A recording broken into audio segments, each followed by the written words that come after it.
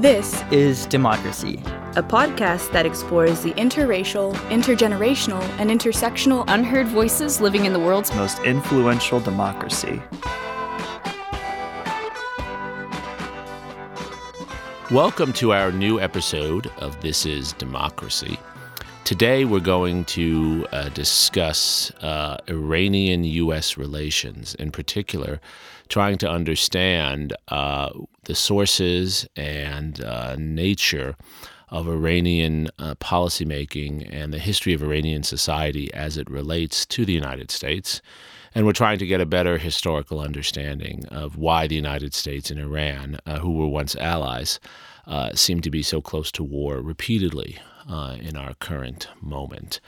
We have with us an individual who's doing some of the most exciting new research on the history of the Middle East and Iranian policymaking in particular. This is Carl Forsberg. Carl is a PhD candidate here at the University of Texas. He has spent an extensive amount of time doing research in the Middle East, and he has also spent time in Afghanistan and elsewhere, both as a scholar and as a policy advisor. Carl, welcome. Thank you, Jeremy. Thanks for having me. I'm looking forward to our conversation. We are too. Before we turn to our discussion with Carl, we have, of course, our scene-setting poem from Mr. Zachary Suri. Zachary, what's the title of your poem today? So Wrong. So Wrong. Okay, you're not talking about me, but about the subject, right? Okay, let's hear your poem. When Cyrus the Great freed the Jews from Babylon, did he know how to mine international oil tankers? Did he know how to get millions of dollars taken away by American bankers? When Persia was the only place where there was freedom carrying on, where were the Saudis, the Qataris, the boom and bust riches? Where was the black gold, the 1,000-foot ditches? When the world was vast and new and Persia built the bridges, when Xerxes lost Thermopylae, when Xerxes lost to Spartan smidges, when all was new in Persia through, could they see the makings of drones shot down? Were the makers of 1,000 masterpieces, the seers of 1,000 sights, the writers of 1,000 nights? Were they plotting the terrorist bombings, the nuclear atomic frights? Did they see our fearful faces? Did they await the American frown? Did they see an American future in the mountains, the deserts, and the fertile ground? And for the desert oases of billionaire oligopoly is our future bound? Are we to seek stability in the raging deserts of nomadic eternity, in the instant rise of glass towers that soar to the sky, in the decaying of carcasses of the dinosaurs that died? Are we doomed to ignore the diversity of our enemies for the comfort of outrageous modernity, doomed to wander fully armed between the oil rigs and the sand dune ridges, to fight for ages for the sand stretches between the pipelines that cross desertion? And how can we sit in our ignorant hatred, stand in the muck of our fears inflated? How can we be so wrong about Iran when I can taste the past and the future in the Persian food of an Iranian Los Angeles restaurant, when I can taste the sweet, the spice of a people so misunderstood? I like, Zachary, how you go from Cyrus and the history of Iran to contemporary cuisine. I like those connections. What is your poem about? My poem is really about how much of Iran and Iran's history and diverse culture we just ignore, and we think of Iran in such simple terms, and we think of it all as something that is malicious and out to get us, but we don't understand how diverse and how varied, and also how vast Iran is and how different it is from countries like Saudi Arabia, which are simply organized around oil. Sure. Well, that's the perfect place to turn to our expert, Carl Forsberg. Carl, how should we understand as Americans the roots of Iranian foreign policy making and Iran's view of its larger region? Right. Well, that was a great poem, Zachary. I really enjoyed that. I look forward to reading it again. Yeah, that's a great question, Jeremy. What are really the roots of Iranian foreign policy? Well, obviously, before 1979, Iran was a strong ally of the United States, and that changed very abruptly during and after the Iranian Revolution. Iranian foreign policy today, like the foreign policy of any country, has multiple traditions. Right. I'll talk about two. The dominant would be the tradition I'll call Khomeinism, the legacy of Ayatollah Khomeini, but there's also a more pragmatical a more pragmatic tradition in contemporary Iranian foreign policy making. Ayatollah Khomeini really is the founding father of the Islamic Republic of Iran and had a deep impact on the Islamic Republic's foreign policy. There's several founding principles to his foreign policy vision. One was a genuine non-alignment. There were plenty of leaders in the Cold War who called themselves non-aligned, but Khomeini took that, I think, more seriously, took that farther than most did. This is a leader who actually refused the help of both the Soviets and the United States at various points in fighting an existential war for survival with Iraq during the 1980s. And I think there are very few Cold War leaders who went that far in their commitments to non-alignment. Another premise of Khomeini's foreign policy was the principle of warding off, essentially, American hostility. Khomeini saw America as the successor to the imperialist traditions of Russia, of the Soviet Union, and of the English, as an imperialist force that sought not just to weaken Iran and make it economically dependent, but also that posed a threat to Iran's culture, to Iran's authenticity, to its very identity. In the terminology of Khomeini and the revolution, the United States was the great Satan, the Shaitan Bezorg, supported, of course, by the little Satan of Israel. And so built into that tradition, there is this hostility, this sense that there is a conflict with the United States. A corollary of that is an attempt to break a perceived American hegemony in the Middle East, right? An attempt to essentially break the American alliance system in the Middle East on the premise that America uses its regimes in the region to weaken Iran. And the final premise also related to this of Khomeinism as a foreign policy tradition is an attempt to export the Islamic Revolution. Right. If Iran can export the revolution, it will break America's hold on other Middle Eastern countries. So just focusing for a second, Carl, on Khomeinism, to what extent was Islam or is Islam a motivating factor for these three elements that you've covered so well, particularly the anti-Americanism? Right. It's certainly an integral element of Khomeini's foreign policy. Khomeini was an Islamic cleric. His political vision had a number of influences, including actually he was a devotee of Plato, and his conception of the Iranian constitution came from, in some ways, from Plato's conception of the guardians and the republic. Wow! But as an Iranian cleric, he really was his foreign policy thinking was connected to a belief that Shiism, the Shia religion, was integral to Iran's identity, and that had to be protected if Iran was going to maintain its authenticity, if it was going to resist the forces of foreign imperialism. Gotcha. So that is really shot through his vision of Iranian foreign policy. It's shot through his vision of Iran's influence in the region, because he did see Islam as a mechanism by which Iran could turn other Muslim countries in the Middle East away from the United States and instead reorient them towards a new regional order that had Iran at its center. I see. So what about the pragmatic strain, the other strain? Right. So the Iranian constitution is a very interesting, fascinating thing from the standpoint of a podcast on democracy, because it's sort of partially democratic and partially not. So in addition to the supreme leader, Iran has elected presidents, and since the early 1990s, three of Iran's four presidents, Rafsanjani to some extent, and more so Mohammad Khatami and Hassan Rouhani, have in many ways tried to develop a foreign policy alternative to that of Khomeinism, which is sort of embodied by the supreme leader, Ali Khamenei, since 1989, and by the Iranian Revolutionary Guards Corps.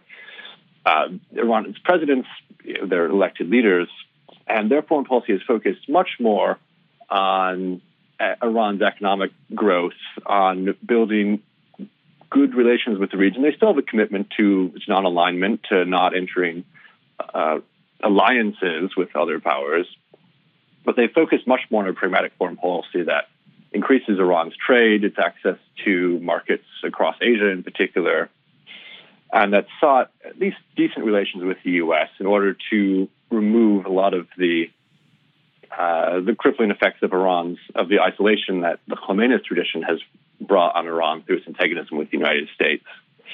So there's been this struggle since the 1990s between Iran's presidents and the supreme leader over two somewhat different visions of foreign policy. And has this, Carl, been a reason why at times Iranian foreign policy seems to go in two directions at once, both negotiating and continuing to support terrorism? That's right. That's a key part of it. A key part of it is in the constitutional structure of the Islamic Republic of Iran, the way that it gives, basically, think about the American Supreme Court given half of the prerogatives of the American president, right, and a sort of weakened president with the other half of those prerogatives, and you'd get a even more convoluted foreign policy than the U.S. has today. It's hard to imagine, Carl. Right, yeah, so the Iranian Revolutionary Guards Corps has a foreign policy that is completely independent, completely free from the foreign policy that's pursued by Iran's presidents. I see. And how has this bifurcated Iranian approach to the world changed over time in its relationship with the United States? Obviously, before Khamenei, before 79, Iran is a close ally of the U.S. For reasons you described so well. Post 79, there's the beginnings of major conflict between the U.S. and Iran. How has that story of U.S.-Iranian rivalry, how has that varied or evolved in the last 4 decades? Right. In some ways, the past 4 decades almost seem like a story of the same dynamic of escalation and de-escalation repeating itself with only minor variations. The start, of course, in 1979 with the Iran hostage crisis. That was certainly from the American public standpoint, that was a shocking event which started America's relations with the Islamic Republic on a very bad note.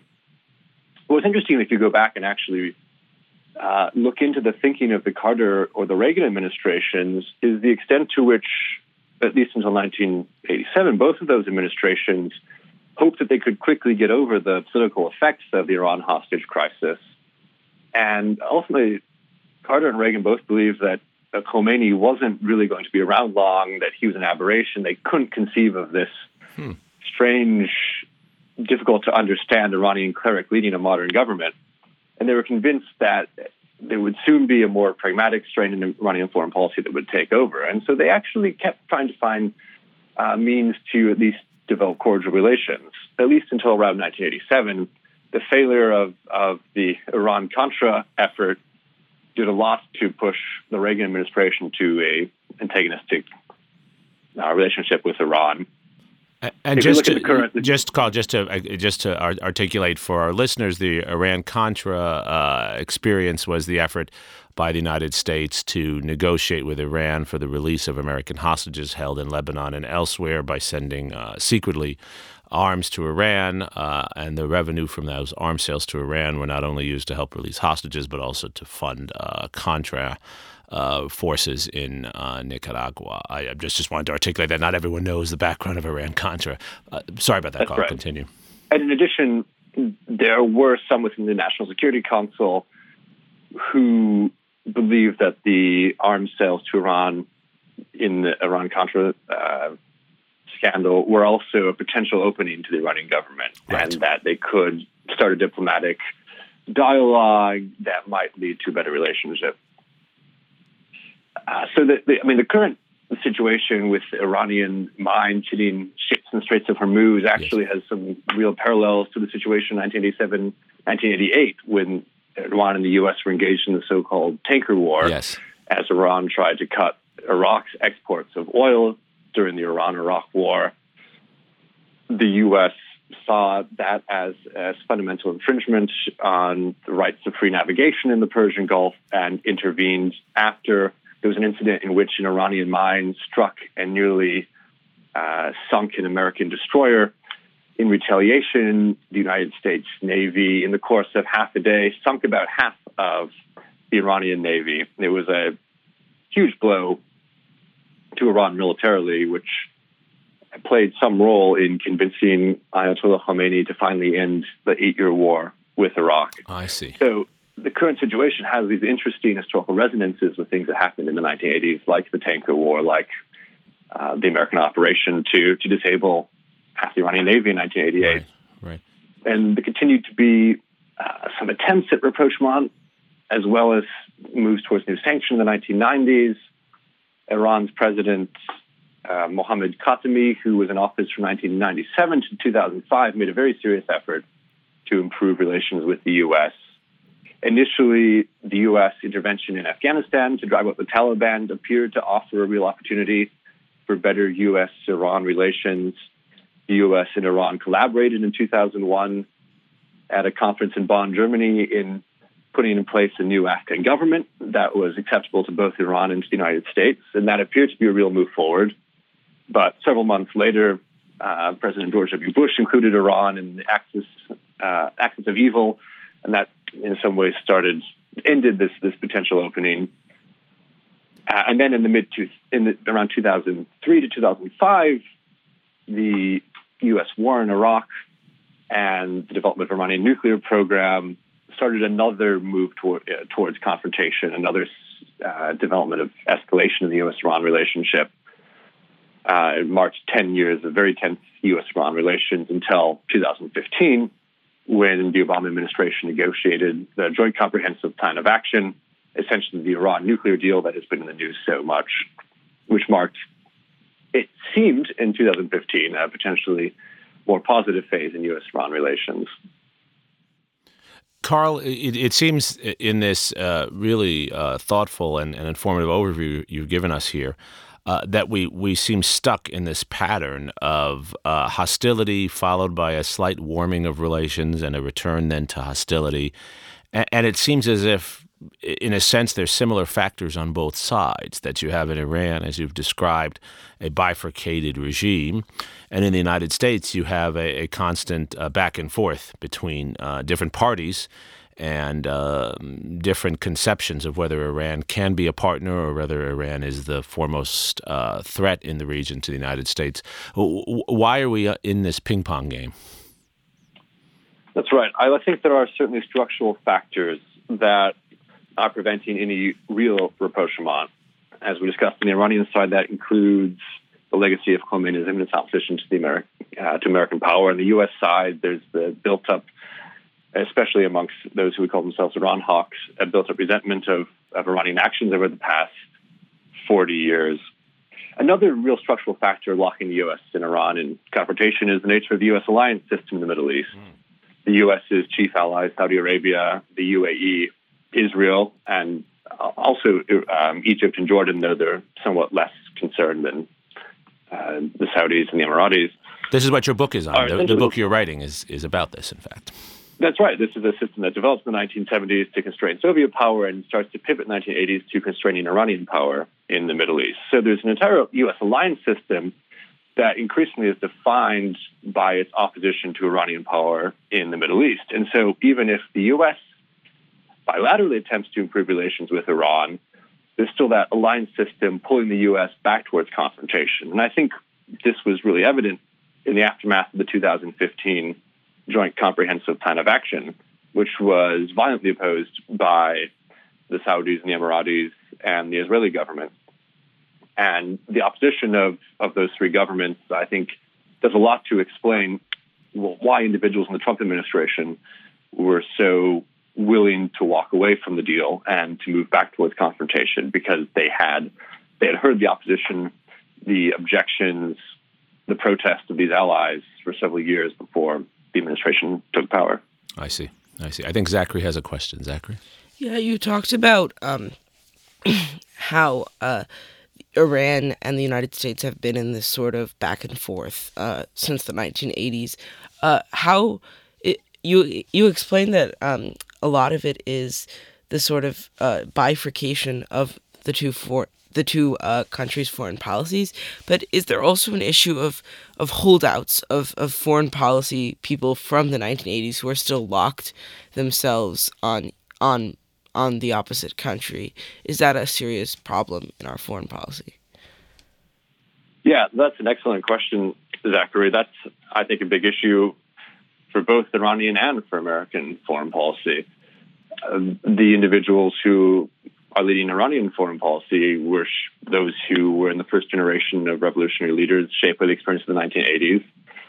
including the leaders of the Iranian Revolutionary Guards Corps, and it's similarly the United States. The neoconservative movement in the United States really rose in the 1980s, and a lot of neoconservatives paid very close attention to what Iran was doing in the 1980s, and they remember particularly clearly incidents like the 1983 embassy and barracks bombing in Beirut, which was linked to the Iranians. They remember the experience of the tanker wars, and so there's an extent to which on both sides there are a lot of policymakers who are still locked in the mindset of the 1980s, and that continues. Those memories and that perception of conflict continues to influence foreign policy on both sides. And Carl, do you see that changing? Is there evidence of generational change? There's a lot of scholarship, of course, on the demographic changes within Iran itself. It's a very young male population. And of course, the United States is moving into a moment now, we've talked about this a number of times on the podcast, where there'll be more millennials than baby boomers within actually a few months in the United States. So do you see that really responding to and moving us out of this moment that you and Zachary have been discussing, where we have these holdouts from an older period, or are we stuck where we are for the foreseeable future? Perhaps it offers change. I'm perhaps somewhat more pessimistic about theories of generational change, in large part because institutions often advance and change people from a younger generation as they move through them. Right. In the case of Iran, there's the younger generation of people who will, assuming the current power structure stays in place, who will take over are those who have gone through the system, who've gone through the Iranian Revolutionary Guards Corps, and who step up to take the place of those older than them. There's a real question in Iran what happens when the current supreme leader, Ayatollah Khamenei, leaves, whether he'll be replaced by someone with a different view, but I'm ultimately not entirely confident that his successor will be any different. On the side of America's Middle Eastern allies, we've actually seen in the case of Saudi Arabia that the new millennial generation is even more bellicose than their forebears. Certainly, Mohammed bin Salman is, in some ways, is an aberration from a very cautious tradition of Saudi foreign policy. The generation of Saudis that have led the state since King Faisal has actually generally been pretty cautious, and Mohammed bin Salman shows none of that caution. He shows a recklessness. And you might even say the same for some of his partners on the American side. Mr. Kushner, our Middle East envoy, is of the same generation and seems just to share some of his Saudi interlocutors' taste for big, grand, confrontational ideas when it comes to the Iran-Saudi relationship. So I'm not entirely sure that is going to be the solution to the current crisis in U.S.-Iran relations. Yeah, and it's a very good point about how institutions socialize new generations to, in a sense, replay many of the same issues. Zachary? Why is the United States focused so much and really drilled in on Iran for its sponsoring of terrorism in the Middle East and abroad, when at the same time the United States has allied itself with Saudi Arabia, who has supported such terrorist acts as even like 9/11 in the United States?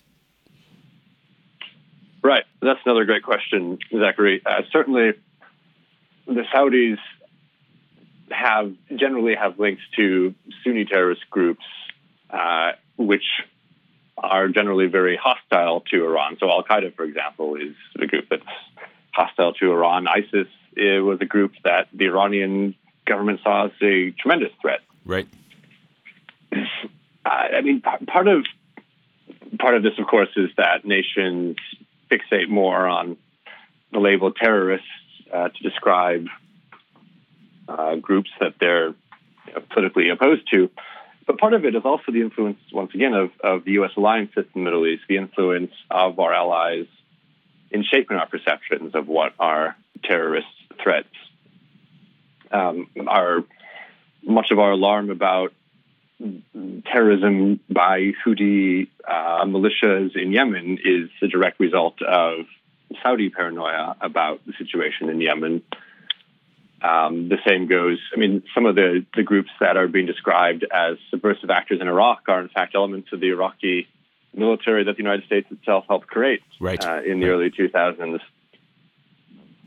I think it's in large part because our allies, Saudi Arabia, the Emirates, and Israel, in the case of Hezbollah, have played an important role in focusing our attention on these Saudi-backed groups.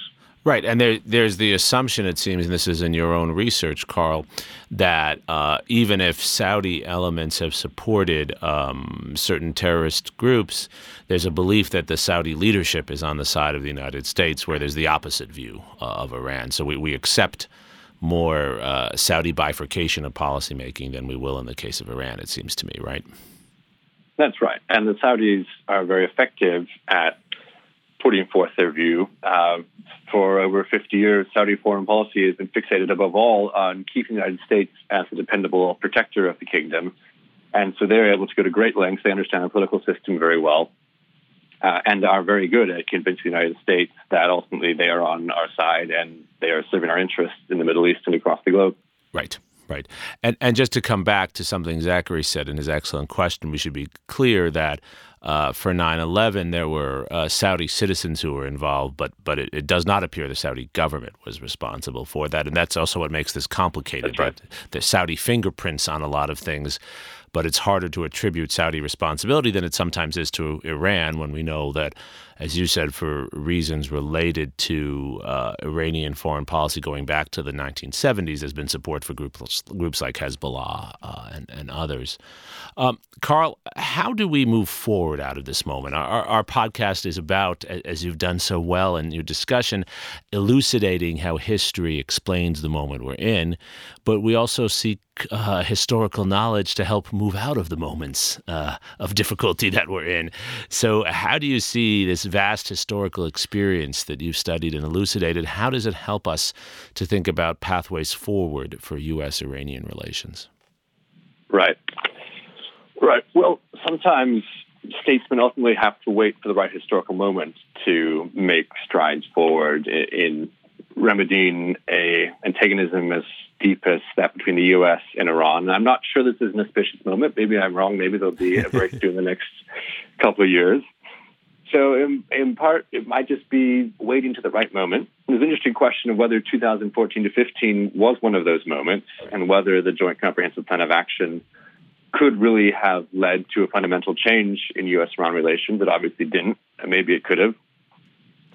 My view is that a real rapprochement between the U.S. and Iran ultimately requires not just a bilateral reconciliation, but also requires reconciling Iran with the U.S.'s regional alliance system. The reality is, as much as some would like for the U.S. to walk away from Saudi Arabia or the Emiratis, it's probably not going to happen anytime soon, at least. And the U.S. certainly won't walk away from Israel. These are deeply institutionalized alliances.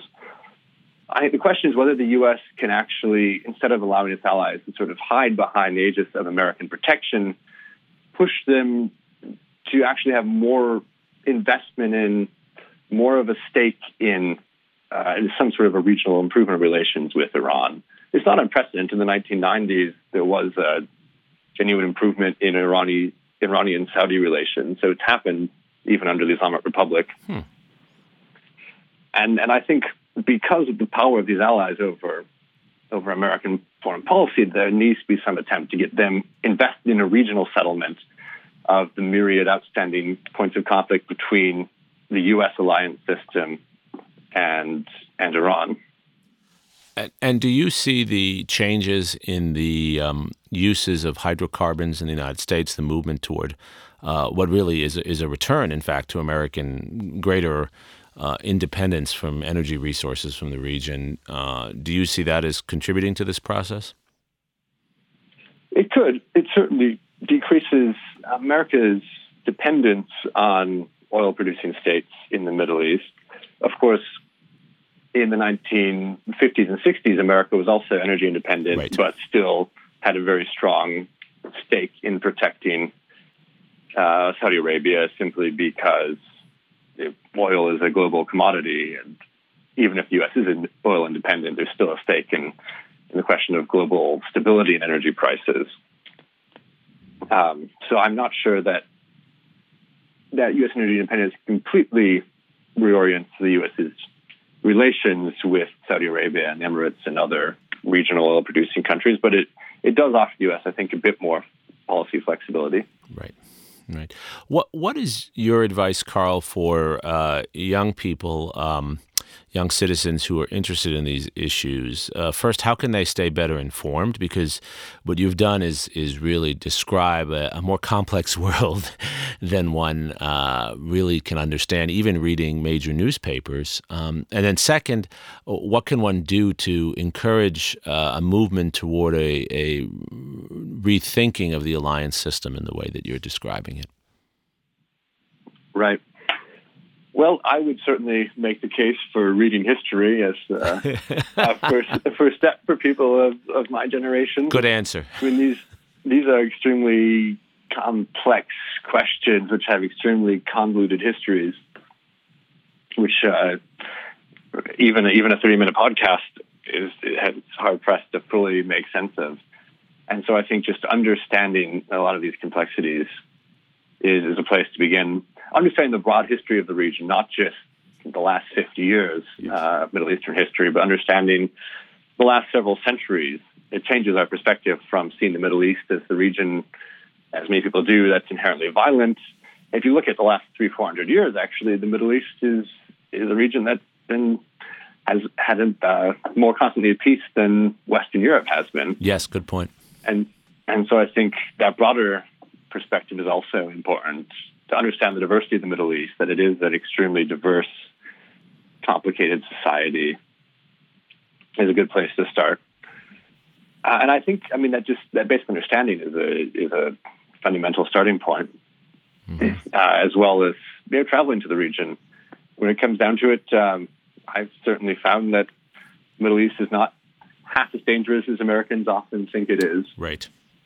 And that travel allows you to engage with people in the region, share perspectives, and helps them understand American perspectives as well, and perhaps there's something to diffuse Middle Eastern beliefs in all sorts of conspiracies about the nature of American power and intentions in the region.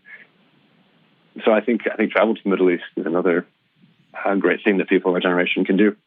And it sounds like what you're saying, and this has really been a theme throughout all of your comments, is that we have to move beyond many of the simplified categories and stereotypes, many surrounding views of Islam, views of societies like Iran, and try to push ourselves to, at the very least, understand why they do what they do before we think about how we should react and comment on it, really to empathize with these incredibly sophisticated societies.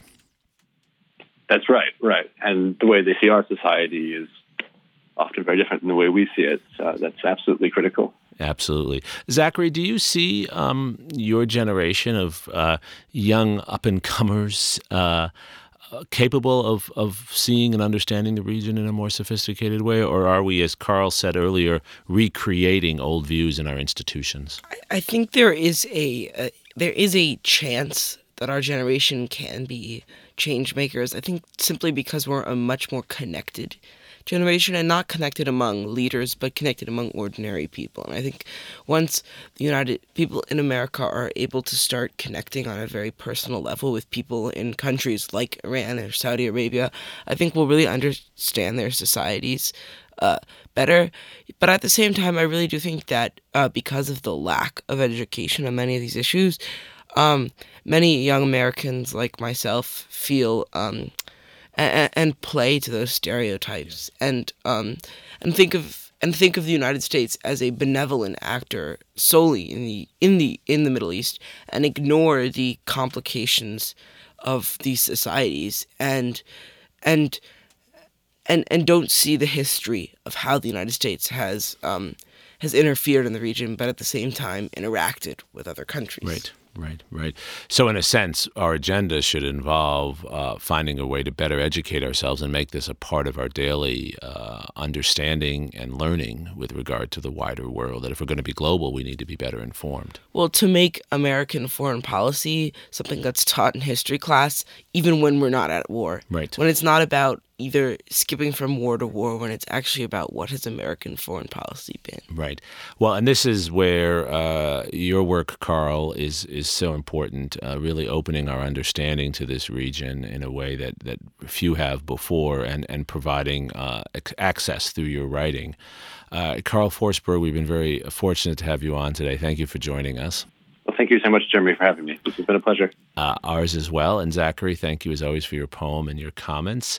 I think today we've learned the importance of digging deeper beyond the headlines and really looking for historical roots that can also be roots of forward movement in combative and contested relations between major societies like the U.S. and Iran. And there is an optimistic future based upon a more sophisticated understanding of the democratic and non-democratic elements of these societies. Thank you for joining us today on This Is Democracy.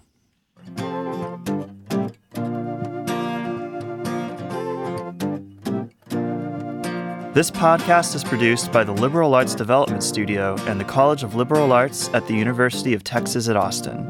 The music in this episode was written and recorded by Harrison Lemke, and you can find his music at harrisonlemke.com. Subscribe and stay tuned for a new episode every Thursday featuring new perspectives on democracy.